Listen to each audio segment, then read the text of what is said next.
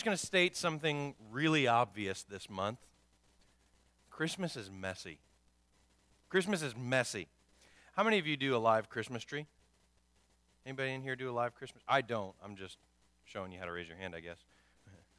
I don't do a live Christmas tree, but anybody who does a live Christmas tree knows that Christmas is messy. Right? We had one when I was a kid. We had one for 1 year. The house smelled great, but I tripped by the Christmas tree, and I got up, and I looked like a porcupine. And I was like, this is not for me. Can we just have the fake tree, please? So you know that a live Christmas tree is messy. They should come with vacuum cleaners. And it's not just the tree. Once you get the tree up, you have to put lights on the tree. And Christmas lights are messy. Right? You have them for 1 year. They're new, and the box is great. But what happens once they're not new? They end up in this giant rat's nest. And you might as well just go buy new lights. Because even if you get them untangled, there is a 0% chance that they're going to work 2 years in a row. I mean, this is just not going to happen. That would be a Christmas miracle. Leah and I bought 10 boxes of Christmas lights after Christmas this year, brand new ones. There was a sale going on, and there were boxes for $1. We bought 10 boxes. You know how many of those brand new boxes of Christmas lights worked when we went to put them on our tree? 2. 2. This is injustice, people. But it's not just the tree. It's not just the lights. There's so much about Christmas that's messy. In a few weeks, we're going to have the big day. You know what I'm talking about. And that day's a mess. You're going to have wrapping paper everywhere. There's going to be boxes, tissue paper. Everyone's going to have tape on their socks. And if you have young kids, you know that you're going to have a lot of zip ties, plastic wrap, and like hermetically sealed things. Did you ever notice that the difficulty of opening a package is exactly inverse to the age of a child? Like adult presents, no problem. You can only just tug on a piece of string and it's fully assembled. It's awesome. Kids' packages, you need a blowtorch to get into them. And that may not work either. I don't understand why. Christmas is messy. But here's what I know about Christmas. The giving of the gift is worth the mess. The giving of the gift is worth the mess. I would decorate my tree 100 days in a row with Christmas lights and have to go buy Christmas lights 100 days in a row to hear my son say, I like my Christmas. That's what he calls our Christmas tree, our Christmas. Every time he comes in the living room, that's what he says, I like our Christmas. It's worth it. And it's going to be so worth it to see my kids' faces on Christmas morning when they get their gifts, when they open it. The giving of the gift is always worth the mess that it makes. And here's what I want you to know. Here's what I want you to know. God feels the same way about you. God feels the same way about you. He's given us the gift of forgiveness, and it was messy. It was messy. We'll see that later this month. It cost God everything to give us that gift, and he said, you know what? You are worth it. That's what this series is about. Christmas is messy, but to God, we're worth it. So that's what this series is about. Today, I want to start by talking about this idea of expectations. Everybody has expectations, and everybody's been disappointed by them from time to time. We just got done with Thanksgiving, and you all went somewhere to eat, and your host had an expectation of how Thanksgiving would go. If your host's anything like my mom, she wanted it to be like a Norman Rockwell painting, right? Everybody's seated around this Thanksgiving table. There's 32 chairs on each side, right? The whole thing's lit by a bay window, and somebody comes in carrying the turkey on a silver-covered platter, right? That's what the expectation of Thanksgiving is. Nobody eats like that, okay? If anybody actually ate like that, we wouldn't need a painting of it.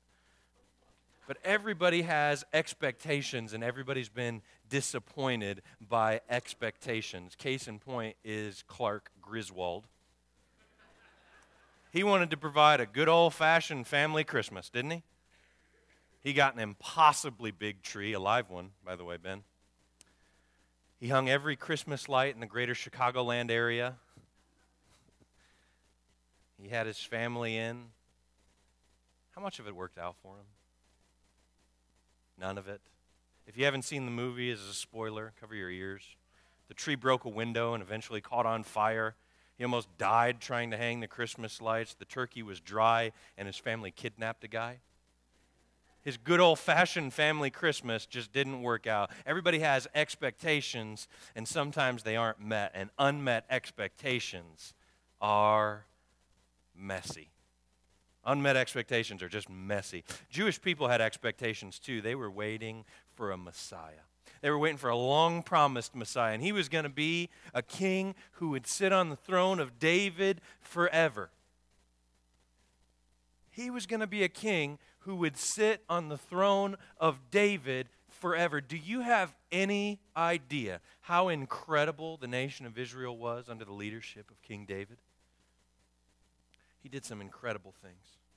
See, before David, it wasn't the nation of Israel. It wasn't a united kingdom. There was two separate kingdoms. There was Israel and there was Judah. And David brought them together. He reunited the nation of Israel. And if that's all he did, he would be celebrated through Jewish history for all generations. But that's not all he did. David did more than that. He secured the border of this united kingdom by defeating enemy after enemy, people you've heard of, like the Philistines. Larry Chenard says it this way. He says, during the rule of David, Israel went from a divided kingdom to a united kingdom, and from a united kingdom to a united empire. David was a celebrated military commander, a politician, and man of God. And the people of Israel were waiting for a man like that. They said, it's going to be great. We are under Roman rule. We are occupied by the Romans, and our Messiah is going to kick out the Romans, and we will be a great empire once again. Our Messiah is going to secure our borders, and we'll be safe again. Our Messiah is going to have sons who will sit on his throne after him, and we will be safe and secure and united forever. That's what their expectations were. Let's take a look at what actually happened. Matthew chapter 1, starting in verse 18. Here's what we read. This is how Jesus, the Messiah, was born. His mother Mary was engaged to be married to Joseph. But before the marriage took place, she was still a virgin. She became pregnant through the power of the Holy Spirit. Joseph, her fiancé, he was a good man, and he didn't want to disgrace her publicly, so he decided to break the engagement quietly. As he considered this, an angel of the Lord appeared to him in a dream. Joseph, son of David, the angel said, do not be afraid to take Mary as your wife, for the child within her was conceived by the Holy Spirit. And she'll have a son, and you're to name him Jesus, for he will save his people from their sins. All of this occurred to fulfill the Lord's message through the prophet. Look, the virgin will conceive a child. She'll give birth to a son, and they shall call him Emmanuel, which means God with us.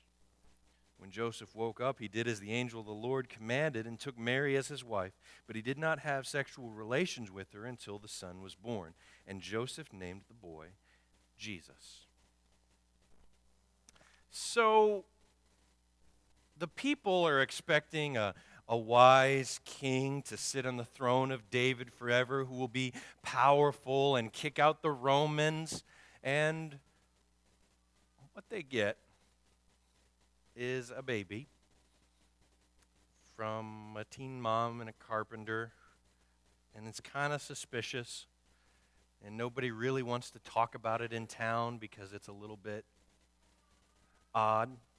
Expectations and reality, they just aren't really matching up, are they? See, the people expected a king that would give them a better life. That's what they expected, a king that would give them a better life. But God gave a king who would bring eternal life. The people thought that their greatest problem was the Romans. But God knew that their greatest problem was sin. What's that one verse say? You know, the one that we all know. It's in John somewhere. It says, this is how much God loves the world. He gave us his one and only Son, that everybody who believes in him will not perish but have eternal life. I want to make a few comments on this verse in regard to expectations. Here's the first one. God loves us enough to give us what we need and not just what we want. He loves us enough to give us what we need, not just what we want. I remember when I was little, when I was less mature, I could have eaten pizza for every meal. Don't you say anything, Mike. I could have eaten pizza for every meal. But what I really needed on occasion was vegetables. I thought my parents were the worst. And they would make me sit at the table. The rest of my family is gone. They're down. They're doing whatever. But I had to sit at the table until I finished my peas or my green beans or my broccoli or, worst case scenario, Brussels sprouts. I remember just having to sit at the table and just despising my parents for making me do it. Instead of eating warm vegetables, I'd always end up eating cold vegetables that were a little bit soggy, but I'd have to do it. Right? It wasn't that, I could just sit there until bedtime and then go to bed. No, I'd sit there until the vegetables were eaten. So eventually I'd give in and just eat the stinking Brussels sprouts. And I do mean stinking Brussels sprouts. And I just thought my parents were the worst. I thought my parents were the worst for making me do that. You know who's right? You know who's right? Mom and Dad, if you're going to listen to this on the podcast later, I just want you to cover your ears for a minute before we go on, okay? I mean it, Mom. Cover your ears. My mom and dad were right. My mom and dad were right. My parents were right because they loved me enough to give me what I needed, not just what I wanted. The vegetables had. Turns out there's this thing called nutrients in them that are important for like healthy growth and all that stuff, and pizza's really apparently not all that good for you. But they made me eat my vegetables. They loved me enough to make me do what was necessary, not just what was easy, not just what I wanted. God's the same way. He knew the Israelites wanted a strong nation, but in an eternal sense, that's just pizza for dinner. What's good? What's good about living in a strong, free country if you die apart from God? What's good about that if you die apart from God? Jesus posed the same question a little later in his ministry. He said, what good is it to gain the whole world and yet forfeit your soul? God knew what the people wanted, but more importantly, he knew what humanity needed. So remember that one verse again? Everyone who believes in him will not what? Will not perish. Why would we perish? Because of our sin. Because of our sin. And, we could talk about this in a theological way and get to a conclusion. We can still do that. We can have that conversation if you want after church or later this week. But I just want to really simply state some truth for you. Sin always leads to death. Sin always leads to death. And I'm not just talking about physical death. Physical death's a reality for everybody, but the real question with death is, how are you in God? How are you in God? And what sin does is it separates us from God. So if we die with sin, we die apart from God, and our souls will live without God. You know what an existence without God's called? Hell. To exist without God is called hell. Life without God or existence without God is something that we would beg every second of every day to be rid of. And none of us know what that's like. Even if we have friends or relatives, or even if we don't believe ourselves, we don't know what it's like to exist without some semblance of God. We're still privileged to live in his world. We're still privileged to see the work of his hands. We still see the heavens that declare his glory. We still see God's goodness, and we still have the hope that comes from people who follow him. But life completely devoid of God would be an unimaginable horror. God knew what Israel's expectations were, but God knew what humanity's needs were. And he loves us enough to give us what we need and not just what we want. What we need is Jesus.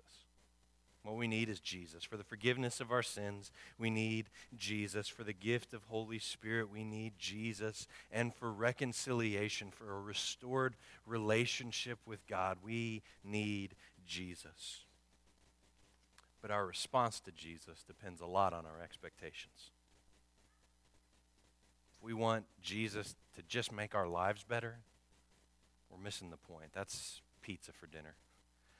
But if we want to get to know God, Jesus is the way. With the rest of our time, I want to show you the birth of Jesus from two different perspectives. and two sets of expectations. So go ahead and open up your Bibles again to Matthew chapter 2, and we'll start there in verse 1. So it says that Jesus was born in Bethlehem in Judea during the reign of King Herod. About that time, some wise men from eastern lands arrived in Jerusalem asking, "Where's the newborn king of the Jews? We saw his star as it rose, and we've come to worship him." Now, King Herod was deeply disturbed when he heard this, and everybody in Jerusalem with him. He called a meeting of the leading priests and teachers of religious law and asked, "Where is the Messiah supposed to be born?" "In Bethlehem, in Judea," they said, "for this is what the prophet wrote. And you, O Bethlehem, in the land of Judah, are not least among the ruling cities of Judah, for a ruler will come from you who will be the shepherd for my people Israel." Then Herod called for a private meeting with the wise men, and he learned from them the time when the star first appeared. Then he told them, "Go to Bethlehem and search carefully for this child, and when you find him, come back and tell me so that I can go and worship him too." After the interview, the wise men went their way, and the star they had seen in the east guided them to Bethlehem. It went ahead of them and stopped over the place where the child was.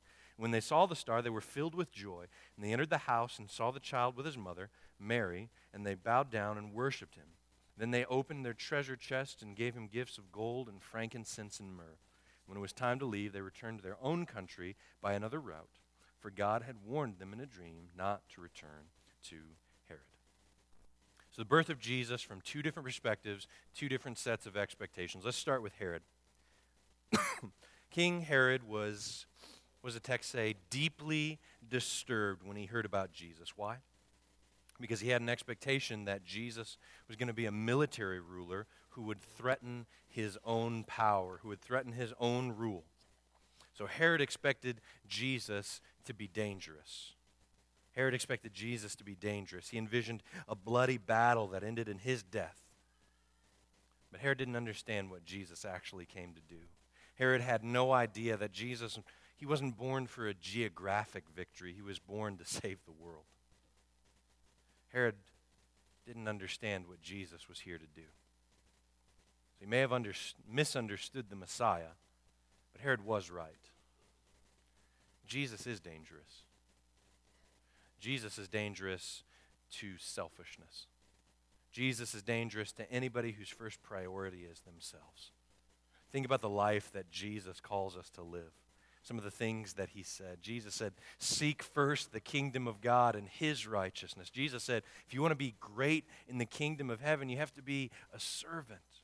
Jesus said, maybe most amazingly, if you want to be my disciple, you have to take up your cross daily and follow me.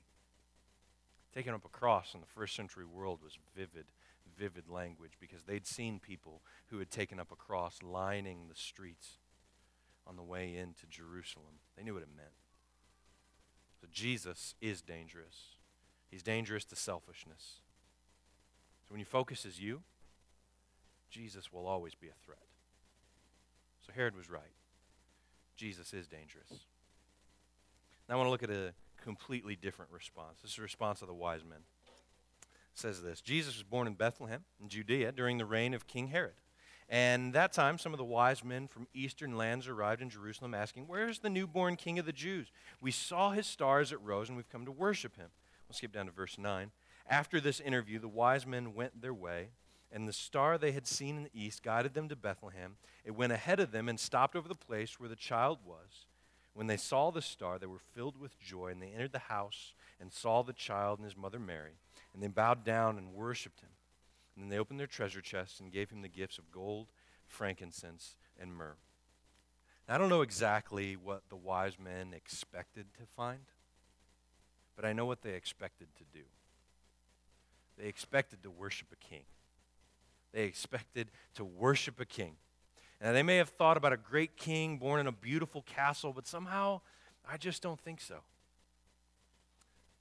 I don't think that's what their expectation was. You see, these wise men came from eastern lands, what the text says. They understood something about Jesus. They understood that Jesus' birth was going to be universally significant, not just geographically important. And they came to worship this universally important king. I don't know what you feel about God when you come here today. Maybe you're just visiting family around Christmas time and they drug you to church.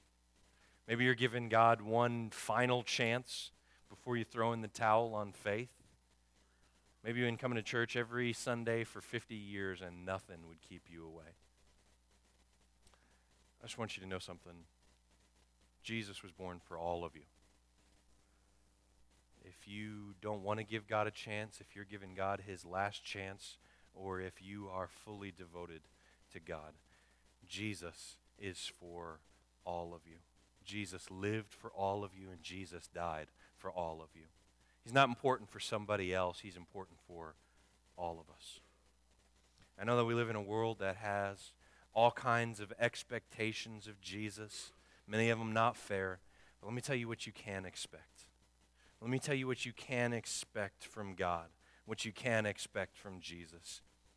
First of all, expect that he's worthy of your praise. Expect that he'll change your life, and expect that he loves you. You can expect those things. Expect that he loves you in all of your hurt, in all of your selfishness, in spite of your mess. God loves you, and he went to the most extraordinary lengths to prove it. Let's pray. God, we come before you and we confess that in our own ways, we're all kind of messy, and we all need you. So God, we ask that you would help us. If there's anybody here today who needs you for the forgiveness of their sins, for the gift of your Holy Spirit, God, would you give them the courage to come forward and say that to these people and in this room full of people? God, if there's any of us who need to refocus our lives on you, would you help us to do that? And God, as we leave here today, would you give us the wisdom, the compassion, and the boldness to be your servants in this world? We pray it all in Jesus' name. Amen.